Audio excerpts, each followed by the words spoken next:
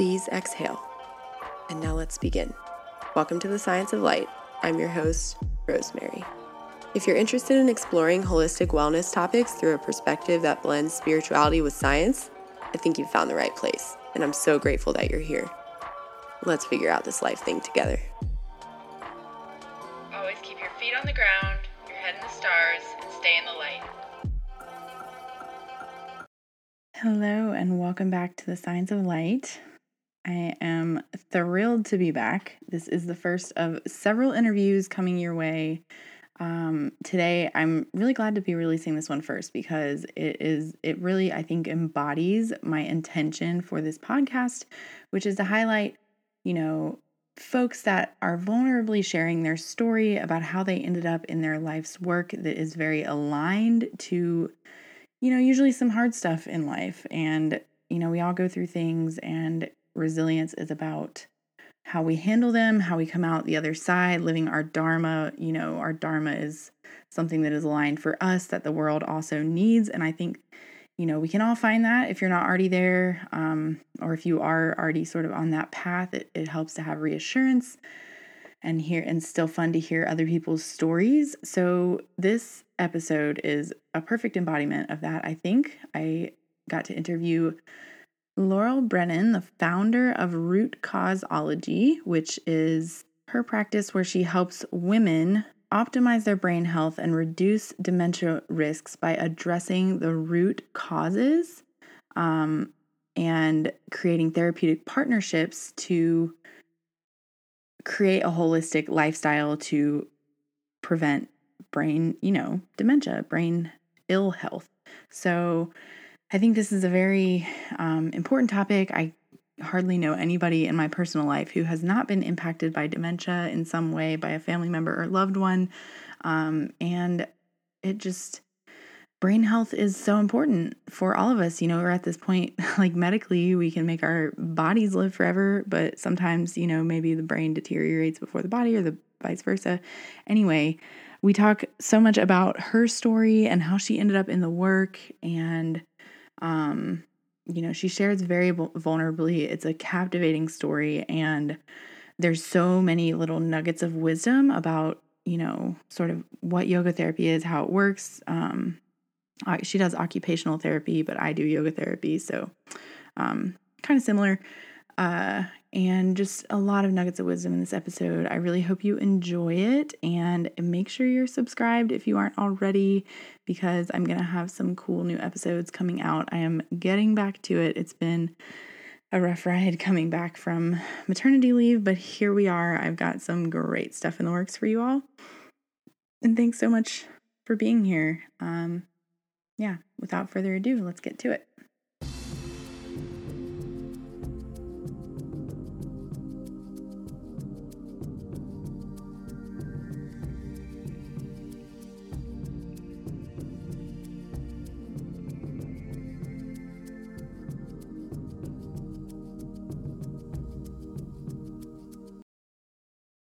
Hello, and welcome to another episode of The Science of Light. I'm Rosemary, and today I'm joined by Laurel Brennan. Hi, Laurel. Hi, Rosemary. It's a pleasure to be here. I'm really glad you're here, and I can't wait to learn about what you do, and I'm really excited about it. I have a ton of questions. So, quick introduction, which folks hearing this will have already heard your longer introduction before this, but Laurel is an occupational therapist, also a registered yoga teacher, founder of Root Causeology, and I'm really excited to dive into more of what all that means and what you do. So could you tell us what you do and kind of how you arrived at doing that? Yeah. Do you want the short story or the long story? The long story. I love the long story. Okay. I'm a psychology major, so I am a people lover. I like the long story too, so I'm glad you said that. So, well, we just discovered a connection. So I'll start with our connection. Okay. Your aunt taught at Roanoke College, which is where I went to undergrad. And like I mentioned, I was a psychology major. I'm a lover of people. And it wasn't until I was halfway through college that I even found out what occupational therapy was. And once I did, I knew that that was my passion. Could you explain a little bit what it is? Yeah. It sort of blends.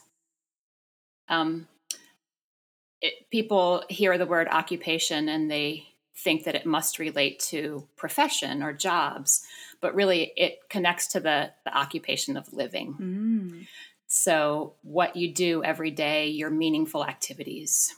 And so an occupational therapist would help somebody optimize their physical, their cognitive, their environmental surroundings to do what it is that they want to do in life.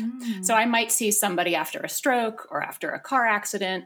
You can work in pediatrics or geriatrics. My focus initially was in mental health and then moved to geriatrics. So continuing down that road, I was kind of just health focused in general, or what I thought was healthy. Right. I was a vegetarian, but in hindsight, I was a very bad vegetarian. Like, I was part of the fat-free craze. So you're Right. much younger than me, so you didn't live through this space, but like in the 80s and 90s, there was a big push for fat-free. So as long as I was eating fat-free cookies and fat-free pretzels, I was good, right? So, yeah. And that still lingers that was in our kind culture. of my... For sure. It does. So unknowingly, I was slowly doing myself damage by not having adequate vitamin D, by not having adequate B vitamins, by not having adequate fats. And, fast forward 10 years of that. And then we lived in Scotland for 2 years, my husband, and at that time, our 2 children. And there's very little sunlight. It has kind of a, I've never been to Seattle, but I hear it's kind of like Seattle, right. 60 degrees and rainy most of the time. So I was extensively breastfeeding both kids. I was not supplementing because I was assuming that I had a good enough diet and I didn't need a supplement. And I was living in a place where I was not making vitamin D because there was little sunlight and my skin wasn't exposed. So after we returned from Scotland, I was in a kind of a high stress environment. We returned to my parents' house because my mom had dementia and we were coming back to help. And about 3 months after we arrived back, I started getting some weird symptoms. I had tingling and numbness in half of my torso. And when I would work out, my legs would fall asleep. And when I would stretch after my workout and kind of drop my chin to my chest, like if I was reaching forward to do like a hamstring stretch, I would get like a zing of tingling and numbness through my whole body. Gosh. And I knew from what I knew in occupational therapy training that wasn't a good sign. But it was actually neck pain that sent me to the doctor. So they ruled out Lyme and they ruled out pernicious anemia, which is a B12 deficiency. And she sent me to a neurologist. And they did a series of tests, which were not fun at all. Yeah, I bet. Actually, the MRI was the easiest of those. The spinal tap was the lumbar puncture, not fun. I had a reaction where my spinal fluid was leaking out. And so I had to be horizontal for about a month. So I'd crawl to the bathroom and I'd eat lying down, and not a whole lot of fun. And all of that resulted in a diagnosis of multiple sclerosis. So could you explain a little bit more about what that entails, that diagnosis? Yeah. So at that point, they've actually changed the definition of multiple sclerosis. But at that point, they said it was a progressive neurological disease where the myelin sheath that covers the nerve slowly deteriorates, basically. It was like a doomsday diagnosis. And I had just in that last month, I had bumped into my childhood gymnastics coach, who was, the epitome of fitness when I was a child. He could walk on his hands forever. We used to have contests. Cool. And he was in a motorized wheelchair from MS. Oh, wow. Yeah. With a special van with hand controls. And so that was right in my mind. My first patient when I was training as an occupational therapist had MS and was in a wheelchair. So that was the fear in my mind. So it was pretty scary. Definitely. And my husband out of love bought me this book that was called What to Expect in Your First Year of MS. And as I was reading through that, it was written by a patient with MS and a doctor. It was a collaboration. And the two things that stood out that I'll share are what to do if you suddenly go blind while you're driving. Oh. There was a chapter about that. Wow. What to do if if you lose continence while making love. They really thought of everything, didn't they? Oh my God. Yeah. Just cover all the bases. So you can imagine and my husband was teaching at Towson University at the time, and one of his coworkers' sister had MS, and he asked if she would talk to me. And she called me. We had a great conversation. She said, "Throw that book away. That is not how it is for everybody. My sister's doing great. She just has to minimize stress." And her sister, I think she worked in television, so she had a high stress job with deadlines and on camera, and but she had been hospitalized multiple times and was having trouble walking, so that was scary. And after I could, after the month of being horizontal, and I was able to be vertical again and take my kindergartner to the bus stop, I bumped into a neighbor, and she's like, "Where you been? What's going on?" And I shared my story, and she, thank God, she's like my angel. She shared, "Well, I know that MS and autism aren't the same thing, but my kids," she had two, and were being treated for autism. One was not in school yet. One was like a first grader. And she said, "We found this nutritionist who has turned our life around. Wow. And my kids are doing really well, and maybe you want her name." And so I, saved up my money because she wasn't covered by insurance. And I went to her. So in this time frame, I had been to multiple neurologists, one basic neurologist and one MS specialist at the University of Maryland. And he confirmed the diagnosis. And basically I was in a waiting game with my insurance company because the medication that I had decided that I guess I was going to take was $16,000 a year. Whoa. And I had to go through some multi-level approval process. But I really didn't want to take the medication. I was not a medication person. I had 2 natural childbirths. Right. I don't take an Advil for a headache. So this was against my values, but I didn't really know what to do. So while I'm waiting to see if my insurance is going to cover this medication, I went to the nutritionist, and I left that 4-hour appointment like a new person. Whoa. I have hope. Yeah. I can exhale. Yeah. There are things that I can do. So I stopped becoming vegetarian like overnight. Wow. Okay. I started, that was an interesting transition. But I slowly added meat back in. I tested for heavy metal toxicity. I gave up gluten and dairy.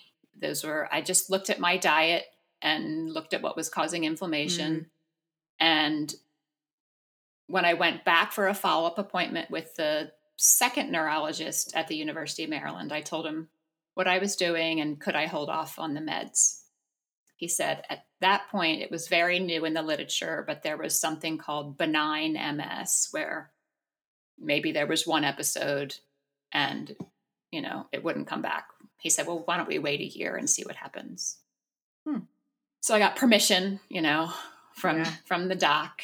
And then that was in 2006. And I've not been back to the neurologist.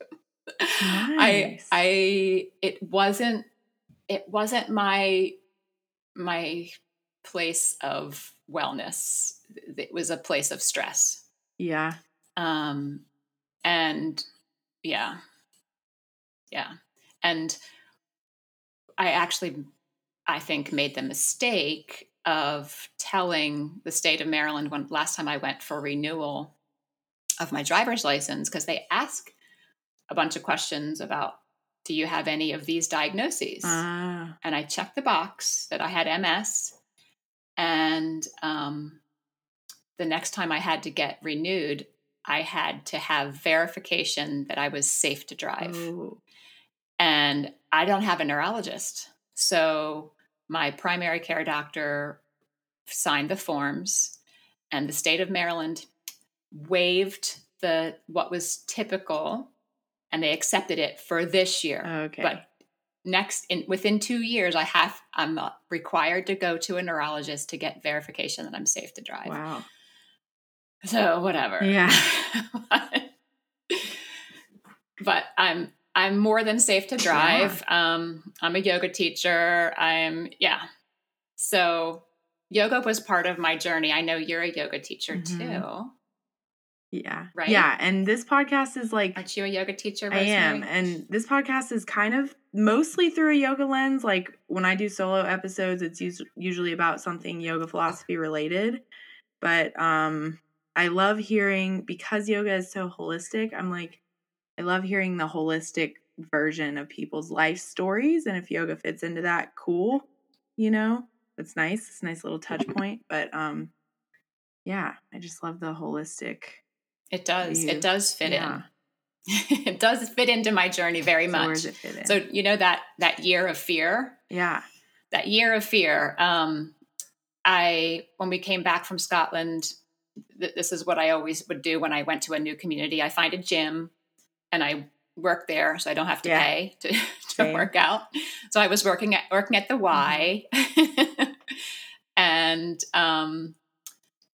teaching some,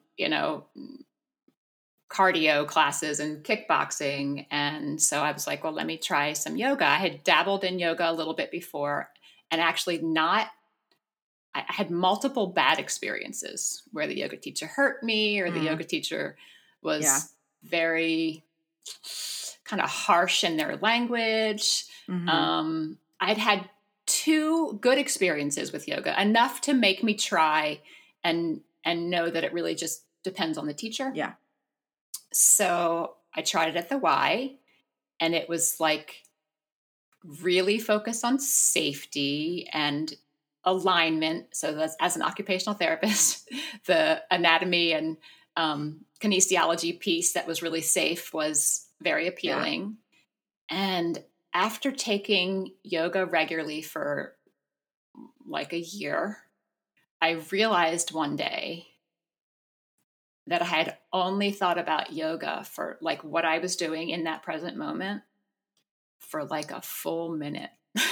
And that to me was like life-changing. Yeah. Like I wasn't running through my mind with the worries. Like I used to be kind of neurotic about lining up my mat perfectly with the wood on the floor. Like it couldn't be askew. Like, and it got to the point where I was like, I can be okay if my yoga mat moves in the middle of the class. I don't have to line it up perfect. I can just breathe and enjoy it. And so after about a year, I decided I think I'm going to try this as a teacher because I want to know more. And that was the beginning of my yoga journey. I did it very, very slowly. I took actually 8 years to get certified. So I would take a class and another class and another class. And part of my training was required to reach out to a community that would not necessarily have access to yoga. So karma yoga. And that's where I started. I started teaching at the Boys and Girls Club. And, now all this time later, I'm absolutely loving yoga as a teacher and a student. And it's a big piece of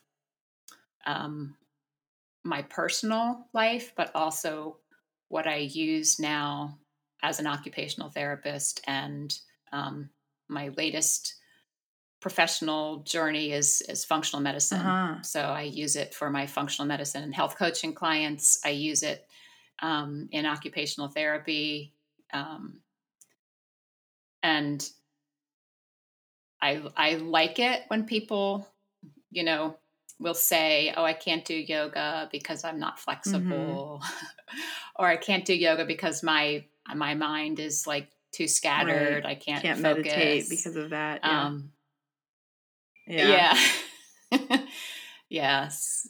So I just, like to share that really yoga can be for anyone. Right. I have done yoga with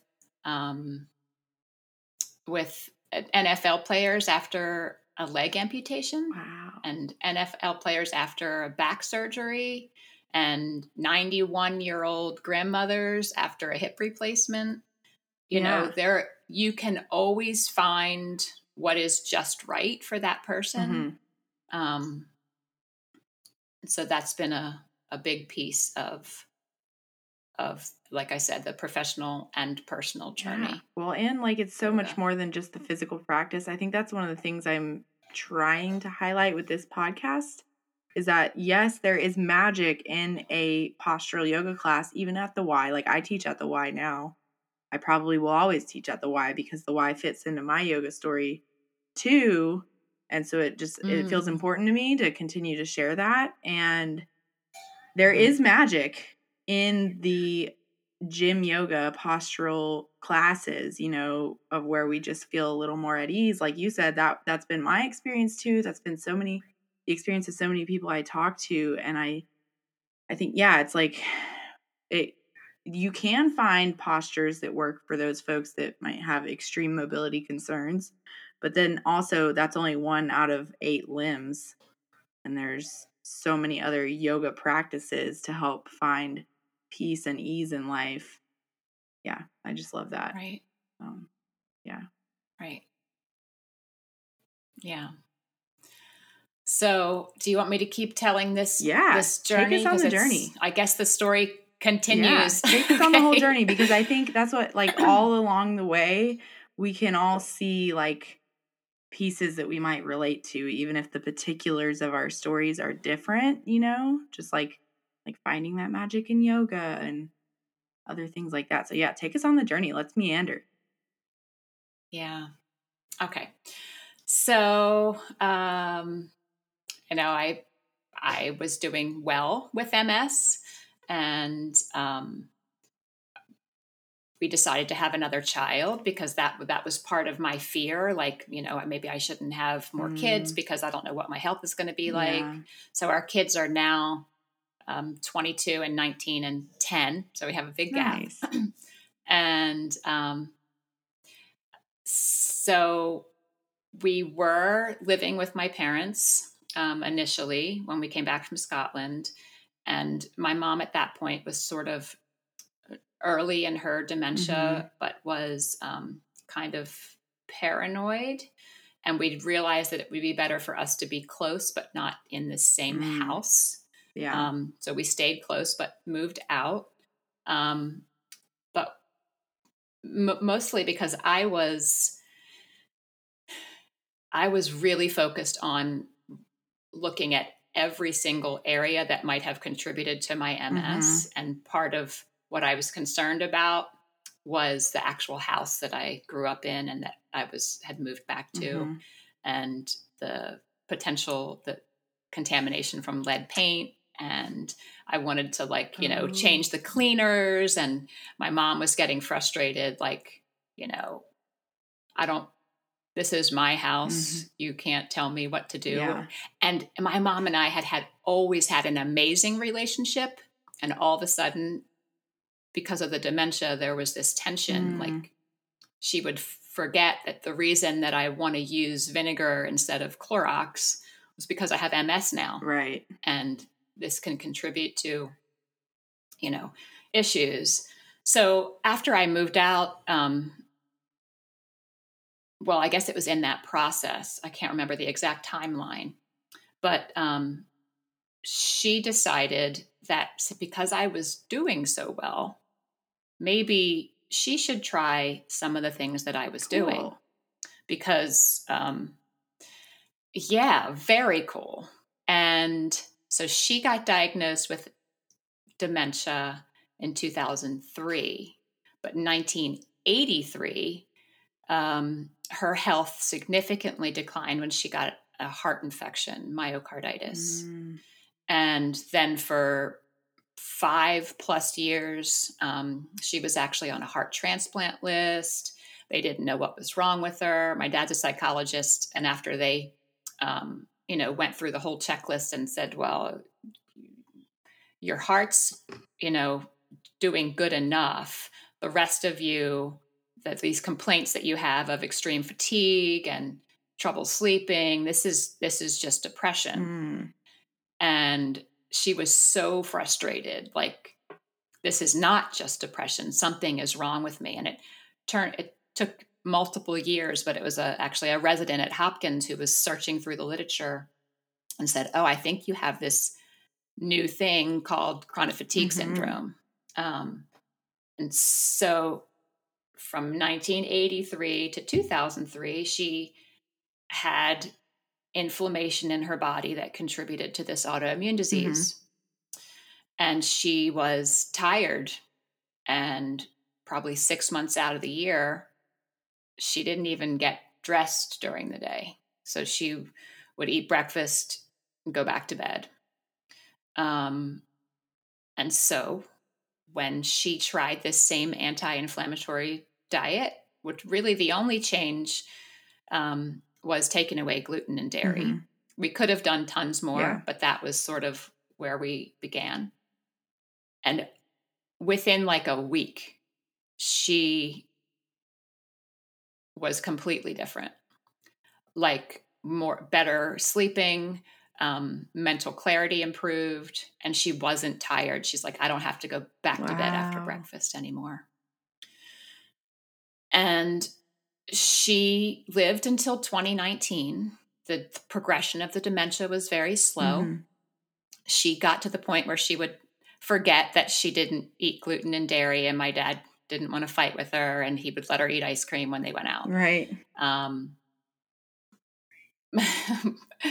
But now what I understand and know now, we could have done a lot more, but what we did really, really help. Awesome. Yeah. And really extended our time with her. Yeah.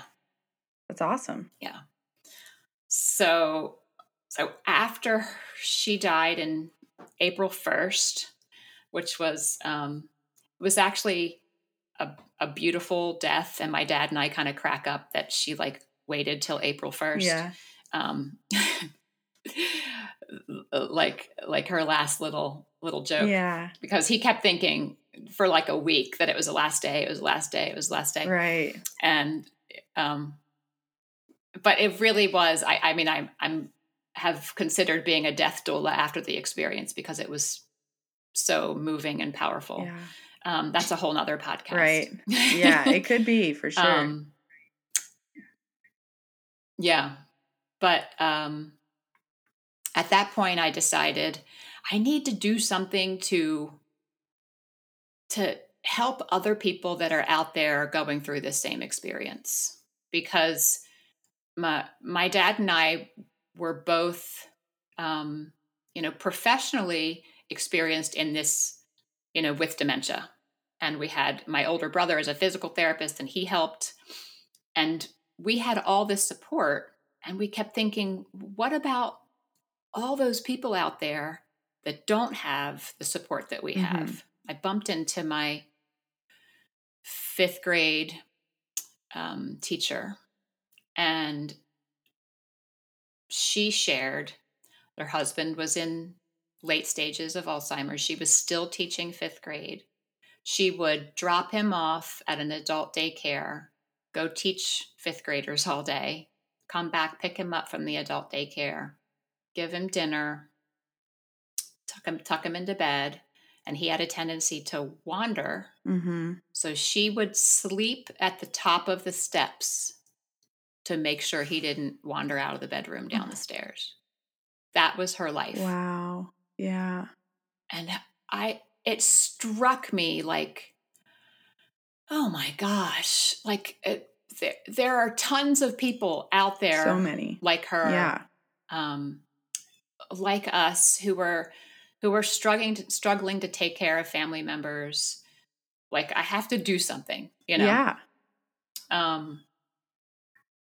And initially, I started like an aging in place kind of focus. So as an occupational therapist, we really, one of the areas that we focus on is creating a safe environment. And what happened with my mom at the end is she fell down the steps and broke her shoulder. Oh, man. And then we had to transition the bedroom from the top floor to the first floor. And there was no full bath there. So trying to keep her clean when she was incontinent was a challenge. Yeah. So she got back-to-back urinary tract infections, was on antibiotics back-to-back, and then got C. diff. I don't know if you've heard of C. diff. I think so. Not it's fun. Like a gut thing. So, yeah. So it's a big, most people have some Colostrum difficile bacteria in their gut, but if they have enough good bacteria, it's not really an issue. Right. But after antibiotics and you kill all the good bacteria, then C. diff can take over. It's like projectile and contagious diarrhea. It is horrendous. Yeah. So she was so depleted that she actually had to be hospitalized for fatigue and weakness and dehydration. And fortunately, the previous year, we had convinced my dad to put her on a list for a home because we could see the writing on the wall that even with all the supportive family, that there was going to come a time where we probably couldn't take care of her at home. So we fortunately had a spot. And at that point we were thinking, well, we'll just send her, when she got out of the hospital, we'll send her there for rehab, because while she's waiting to build her strength back and recover from the C. diff, we need to think about how we're going to rearrange the home. Like, do we need to build what are we going to do to keep her clean and keep her safe? So she fell in rehab on the first day and broke her hip. Oh, no. So she had never left. She spent the last 2 years there. So of course, all of that is playing in my mind. So maybe the way I can help is to help people plan ahead when there's somebody at home with dementia.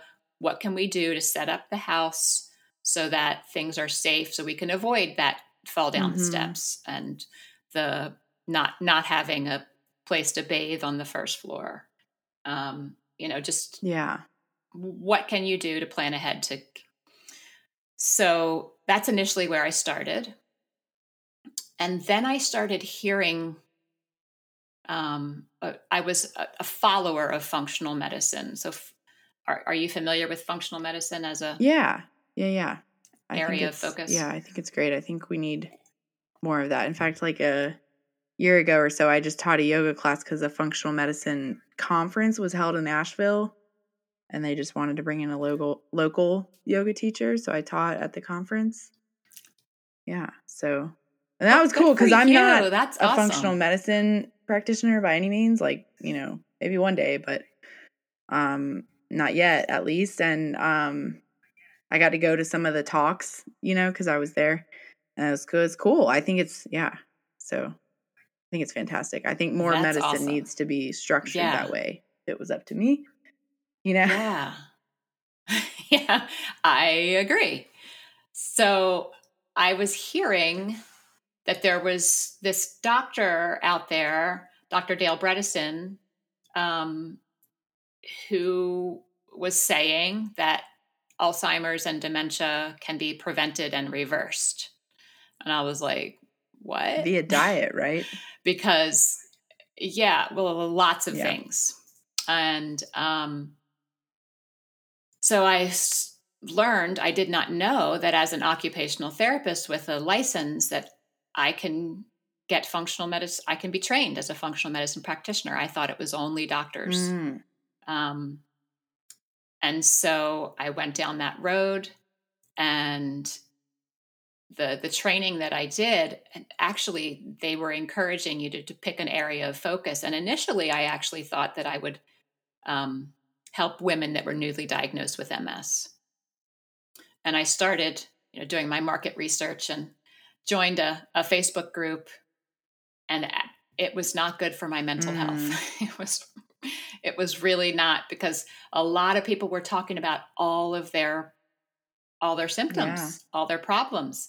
I actually got kicked out. I got kicked out of a Facebook group because I mentioned that I was doing really well with MS and that people might want to consider this diet. And they're like, they were so against it. Yeah. That I literally got kicked out of the Facebook group. There was like 30 or 40,000 people in that group. A large culture, and like I enjoy Facebook groups. Like I'm in several of them, and that's the culture I've seen in mom groups, because my kids are really small. I have a 2-year-old and a almost 3-month-old now. So my kids are really small. So I'm in several mom groups for like my kids, because it's really helpful, same kind of thing, to get support from people who are kind of in a similar place, have similar stuff going on, right? Same idea. And like in one pregnancy group I was in, I was at risk for preeclampsia. And I found this diet called the Dr. Brewer diet to kind of reverse preeclampsia. And in both pregnancies, I was at risk for preeclampsia and staved it off both times with that diet. And the culture in the large, just the like babies due the same month that I was due groups, was very much the same idea. Like, I don't know, it felt like misery loves company kind of thing, like, don't tell us that there's something you can do. We want to be a victim of our circumstances, like, and I'm like, I'm telling you. But then also there's this culture that's like, because of, and now my mom's a lawyer, so I can say this because she'll go around saying it, because of lawyers and being sue happy and insurance companies, we always have to caveat everything we say with, this isn't medical advice, seek the advice of a medical practitioner, blah, blah, blah, so we don't get sued, when there's like real validity to this stuff, like how powerful diet and lifestyle factors can be. But we have to like cover our own tails, basically, CYA. Anyway, sorry, tangent. I'm really heated about that stuff. That's that's a good tangent. And you hit the nail on the head. Like, but it was like, oh, maybe these people aren't my people. And also they're stressing me out talking about all of their problems and all of these symptoms that I've never even heard of, and I really don't want to have. And I don't want it to even get in my head. So I left, but I left not by my choice. I was kicked out of that Facebook group and found another one that was about naturally addressing MS. And I was like, oh, okay, these are my people. And then I felt like they actually had a lot of resources. There's Dr. Terry Walls. There's the OMS diet. There's the Overcoming MS, which is there. I just felt like there's a lot of resources out there. Maybe my focus really needs to be this prevention and reversal of dementia, because people aren't There's doing not a that. lot of resources. And this is like brand new information. And dementia, I can tell you, touches so many lives. Like, it's all in my family, my husband's family. Many. Like, it just, everybody I know almost has a grandma or grandpa or parent, you know, whatever. Yeah. Right.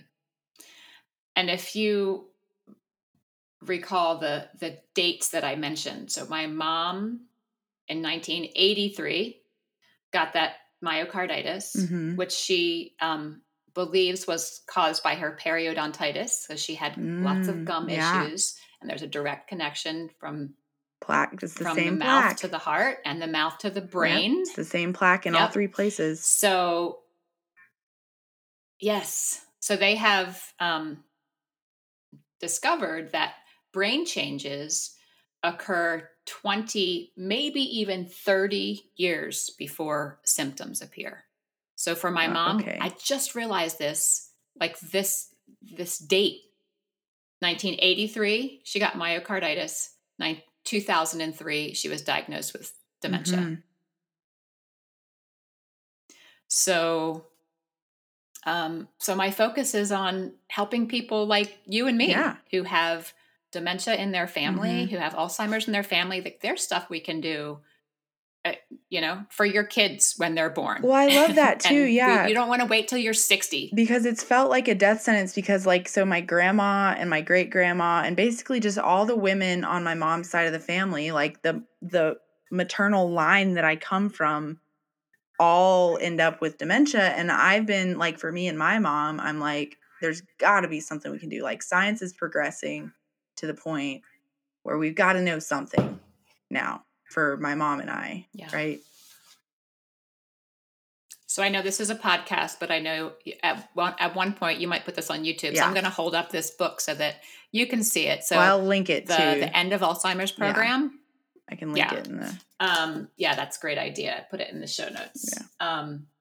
So I'm almost finished my training to be a health coach through Apollo Health under the Dr. Dale Bredesen. So there's a RECODE program for a reversal of cognitive decline, and there's a PRECODE program for prevention of cognitive decline. And it just brings together all that I have been doing professionally, personally. Like, it's just a beautiful blend of the occupational therapy, the yoga, the health coaching. Yeah. I've done personal training and fitness. All of it supports what needs to be done for reversal and prevention of cognitive decline. So I'm excited. Yeah. I'm excited about how I can help people now. So now I finally have all the tools. Yeah. It took a while. It does. Yeah. As any good thing should, I think. Very steeped in lots of good. So there's my long story. Yeah, no, I love that. There's so much wisdom in that. Sorry. No, it's great. That's what I aim for on this podcast, because I feel like hearing the story, it's like we can all relate to certain pieces, at least, if not the whole thing, right? And there's a lot of wisdom in finding something that lights you up based on your personal experience, something that lights you up to do in this life, to give back. Like, I just think I spend a lot of time harping on it, like finding your dharma, not just something that's going to help the world, not just something that the world needs, but something that you enjoy. And that usually comes from some kind of personal experience, whether it's just that you loved health, so you got into health stuff, and then you found your way down this track based on your own life and circumstances and family and community. And I just think that's there's so much value in that. And I love highlighting it with examples, because I can go around saying it till I'm blue in the face.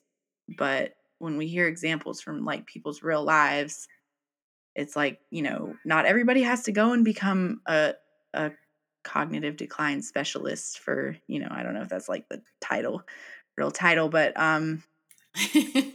that can hopefully inspire other people to look at their life and things they're good at and things they've been through, and how can they address, those issues, like be the person you needed when you were younger kind of idea, Yeah, exactly. So now you combine all this stuff into your work, and I know you have a challenge and some tools on your website for folks. Could you share, maybe first, like, what is your approach in helping people that you help?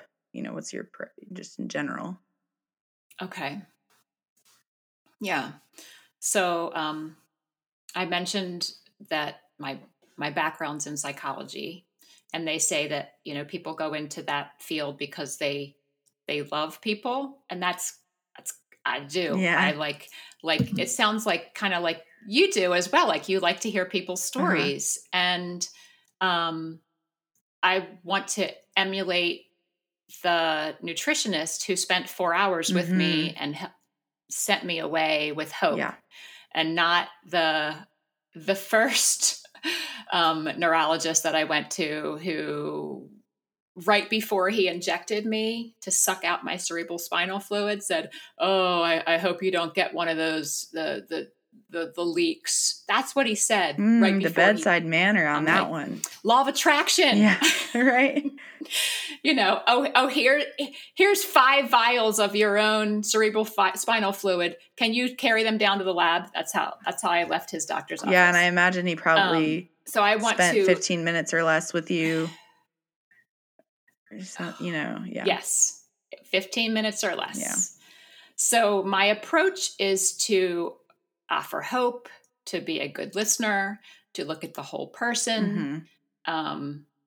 So the benefit of not being a doctor, honestly, like there were parts of me like, oh, should I go back to, like, should I go get my PhD or my doctor of occupational therapy? Maybe that might still be in the cards, but then I thought, no, like my advantage is that I'm not a doctor, right, because I can spend more than 15 minutes with people.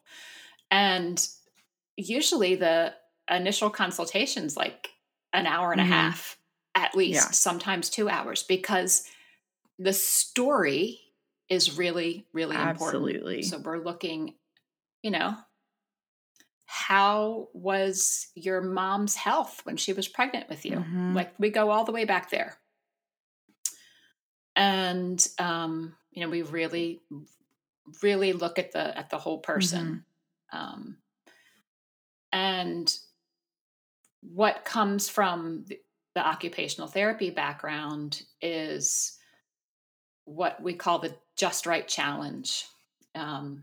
Kind of finding the Goldilocks zone, and where you create an environment that matches the person's skills, motivation, all of it, so that they are pushed just enough to continue to make progress, and not too hard, not too easy. So it really takes time to get to know a person, to make sure that we're always, or as often as possible, in that space of just right challenge. Nice. I like that.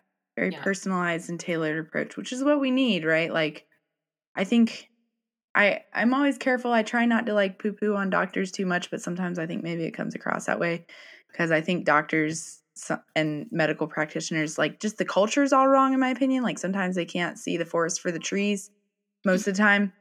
And sometimes we need to know a lot about a specific tree, and there's value in that, to continue with this metaphor. But we also need people that can help us see the forest through all the trees. And that's what people like you and I do, I think. You know what I mean? Right. Exactly. Yeah. And mostly what I hear from friends who are doctors is that their hands are tied Right. with insurance, their productivity requirements. Mm-hmm. They can only spend 15 minutes with somebody. They get in trouble if they spend more Yeah.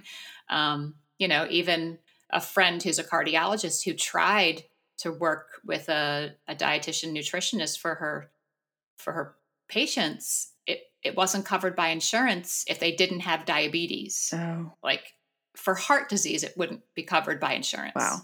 She just like threw her hands up and shook her head. Like I don't have time Mm-hmm. to spend an hour with my patients to talk about diet, Yeah. but they need to stay away from the fast food and eat some more vegetables. Yeah. Well, and then that's but why mostly it's the people get offended when doctors are like, you're just going to come in here in 15 minutes and look at all my problems and tell me what I need to do is lose weight. And that's kind of offensive. But when you arrive at that, let's address all your lifestyle factors, it's not actually about losing weight. It's about the lifestyle factors that contribute to the poor health, which comes across like eat better food, which comes across like you just need to lose weight, but right. that's not, it's more nuanced than that, but you can't arrive at that nuance in 15 minutes. You just can't. Exactly right. Yeah. So we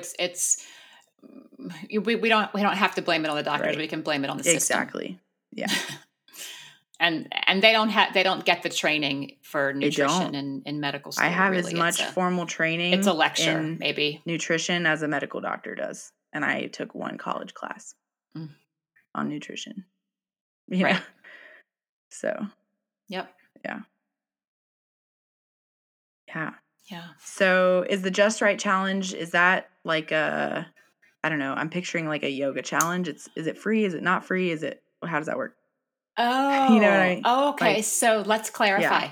So it's not actually a challenge. It is a way of engaging with every single client. Framework. Yeah. So yes. The frame of reference is occupational adaptation by Schultz and Scotty, who Sally Schultz was my favorite professor in grad school. And yes, so it is a way of, it is a framework. So it's not like a challenge, right, like sign up, do this in 30 days. Can we get to 100 push-ups yeah. Exactly. What I do have on my website that I offer is a quiz, which kind of gives people insight to their risks for the potential for cognitive decline. That's really valuable. So it's just, click on it. Is not, a validated quiz. It's just to kind of to make it a little bit of lightheartedness, like you're in I'll show my age, like 17 magazine when I used to go through and do quizzes, because quizzes are a little engaging. Yeah, I like that magazine too. So it asks about, it's still around? It was when I was, I don't know, I was reading it when I was younger than 17, I think. But a preteen or whatever, Yeah. So it asks questions about your sleep habits and your family history, because family history does play a role, but it is not a determining factor. Like our lifestyle really is about 70% of the picture, where our genetics are only 30% of the picture. So really what we do every day and what we're exposed to over our lifetime plays a bigger role. Yeah. So the quiz kind of touches on a bunch of areas, and then it gets to the end like, oh, you're doing great, keep going, or let's check in and see what we can do to maximize and optimize your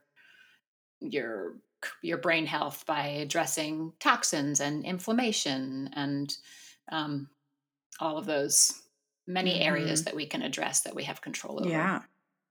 So could you maybe give us a couple examples of some of your top tips for protecting brain health? Sure. I just created a PDF that should be available on the website very soon. Nice. That will be helpful for people just to have a list. Mm-hmm. And it is not an exhaustive list by any means, but again, I'm looking for the just right challenge. And if I put out the top 100 things you can do to protect your brain, that's going to scare people off. So we're going to start with 10. Okay. And feels good. And you can see, which ones you want to do.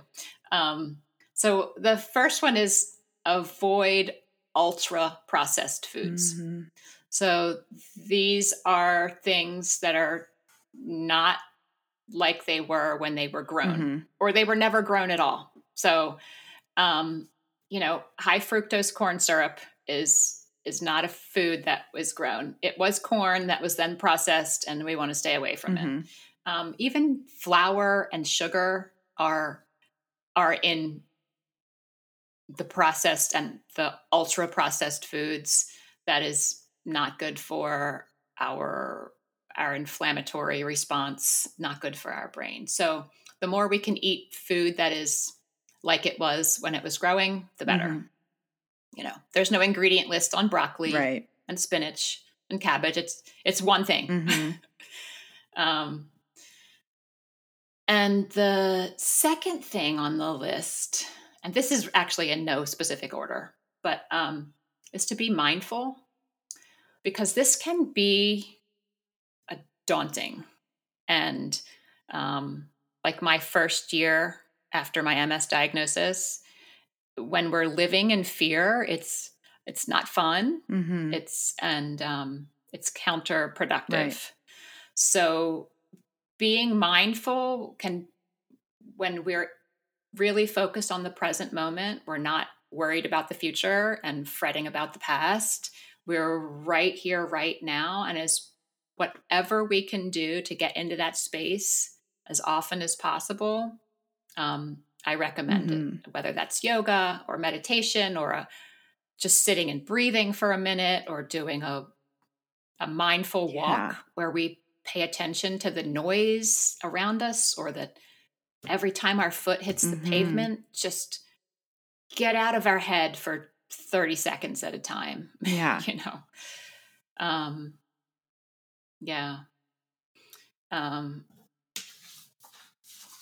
So that's pretty high on the list.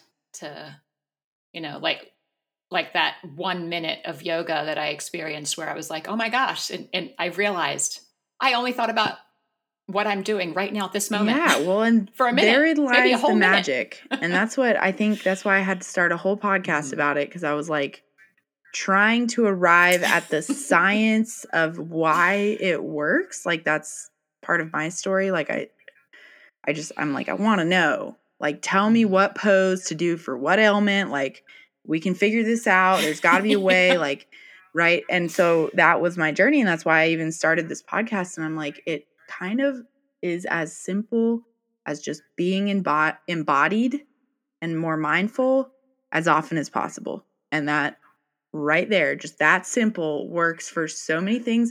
And the research and scientific literature is catching up to that for various different ailments. They'll do a study and prove that just as simple as like mind-body connection, strengthening your skill of that is good for so many things. You're absolutely right. Thank you for doing what you're doing. I love the science. It's a passion project for sure. And it's been a journey for me because I, in the beginning, was like, we've got to, like, science is, trace everything back to science. And it's been a journey for me to navigate, like, being in the magic sometimes, being on the more light, the more woo-woo side, and just being in that. And then also tracing it back to science. It's a journey. But perfect. Yeah. I'm happy for you and your journey. Thank you. And thank you for sharing your story with us. Is there any last little tips or insights or things that you want to highlight, like recover, last little thought you want to leave us with?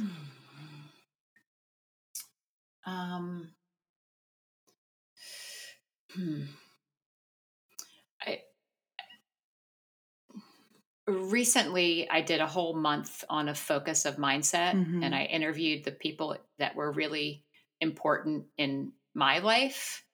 And what kept coming up was like, be your own best friend. Like, be your own best friend. Like, say things in your mind that you would say to cheer up your best friend or support your best friend. Yeah. And really your mindset plays such a strong influence on what you choose to do every day, on how you handle challenges, building resilience, and dementia and Alzheimer's is a heavy topic, so when you're thinking about brain health and pursuing all that you can do to support your brain health, be your own best friend while you're doing it,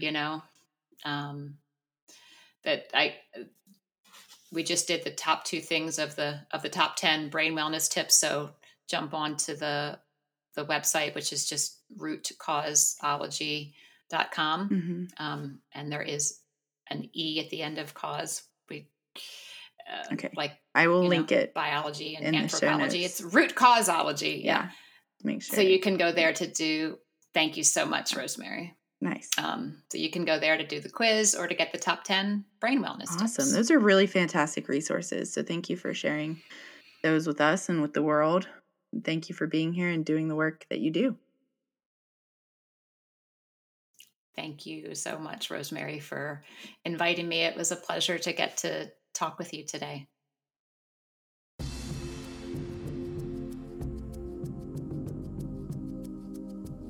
Well, that's it for today, friends. Thanks for joining me. I am sincerely glad you're here. I'm glad if you stuck around until the end. I'm glad to be back. We're just going to have a soft startup. I've got a few new episodes already planned to come out your way. I'm going to be getting back to it real soon here. I was actually waiting until I had some more episodes built up to release, and I'm just glad y'all are back. If you have any, feedback or episode ideas that you'd love to hear about, I'd love to hear about it. If you want to email me, rosemary@yogiscopes.com, or find me on Instagram at yogiscopes, YOGISCOPES. I'm so grateful to you for being here. Those of you that are hearing this episode, that means you're either probably subscribe. If you're hearing it right when it comes out and you're sticking around to the end, it means you're probably subscribed to my email list and you got the notification that way, or you're subscribed to the podcast and you got the notification that way. Either way, I'm super glad that you're tuning in. I'm glad that you're here. Please remember to always keep your feet on the ground, your head in the stars, and stay in the light. Have a wonderful rest of your day, friends.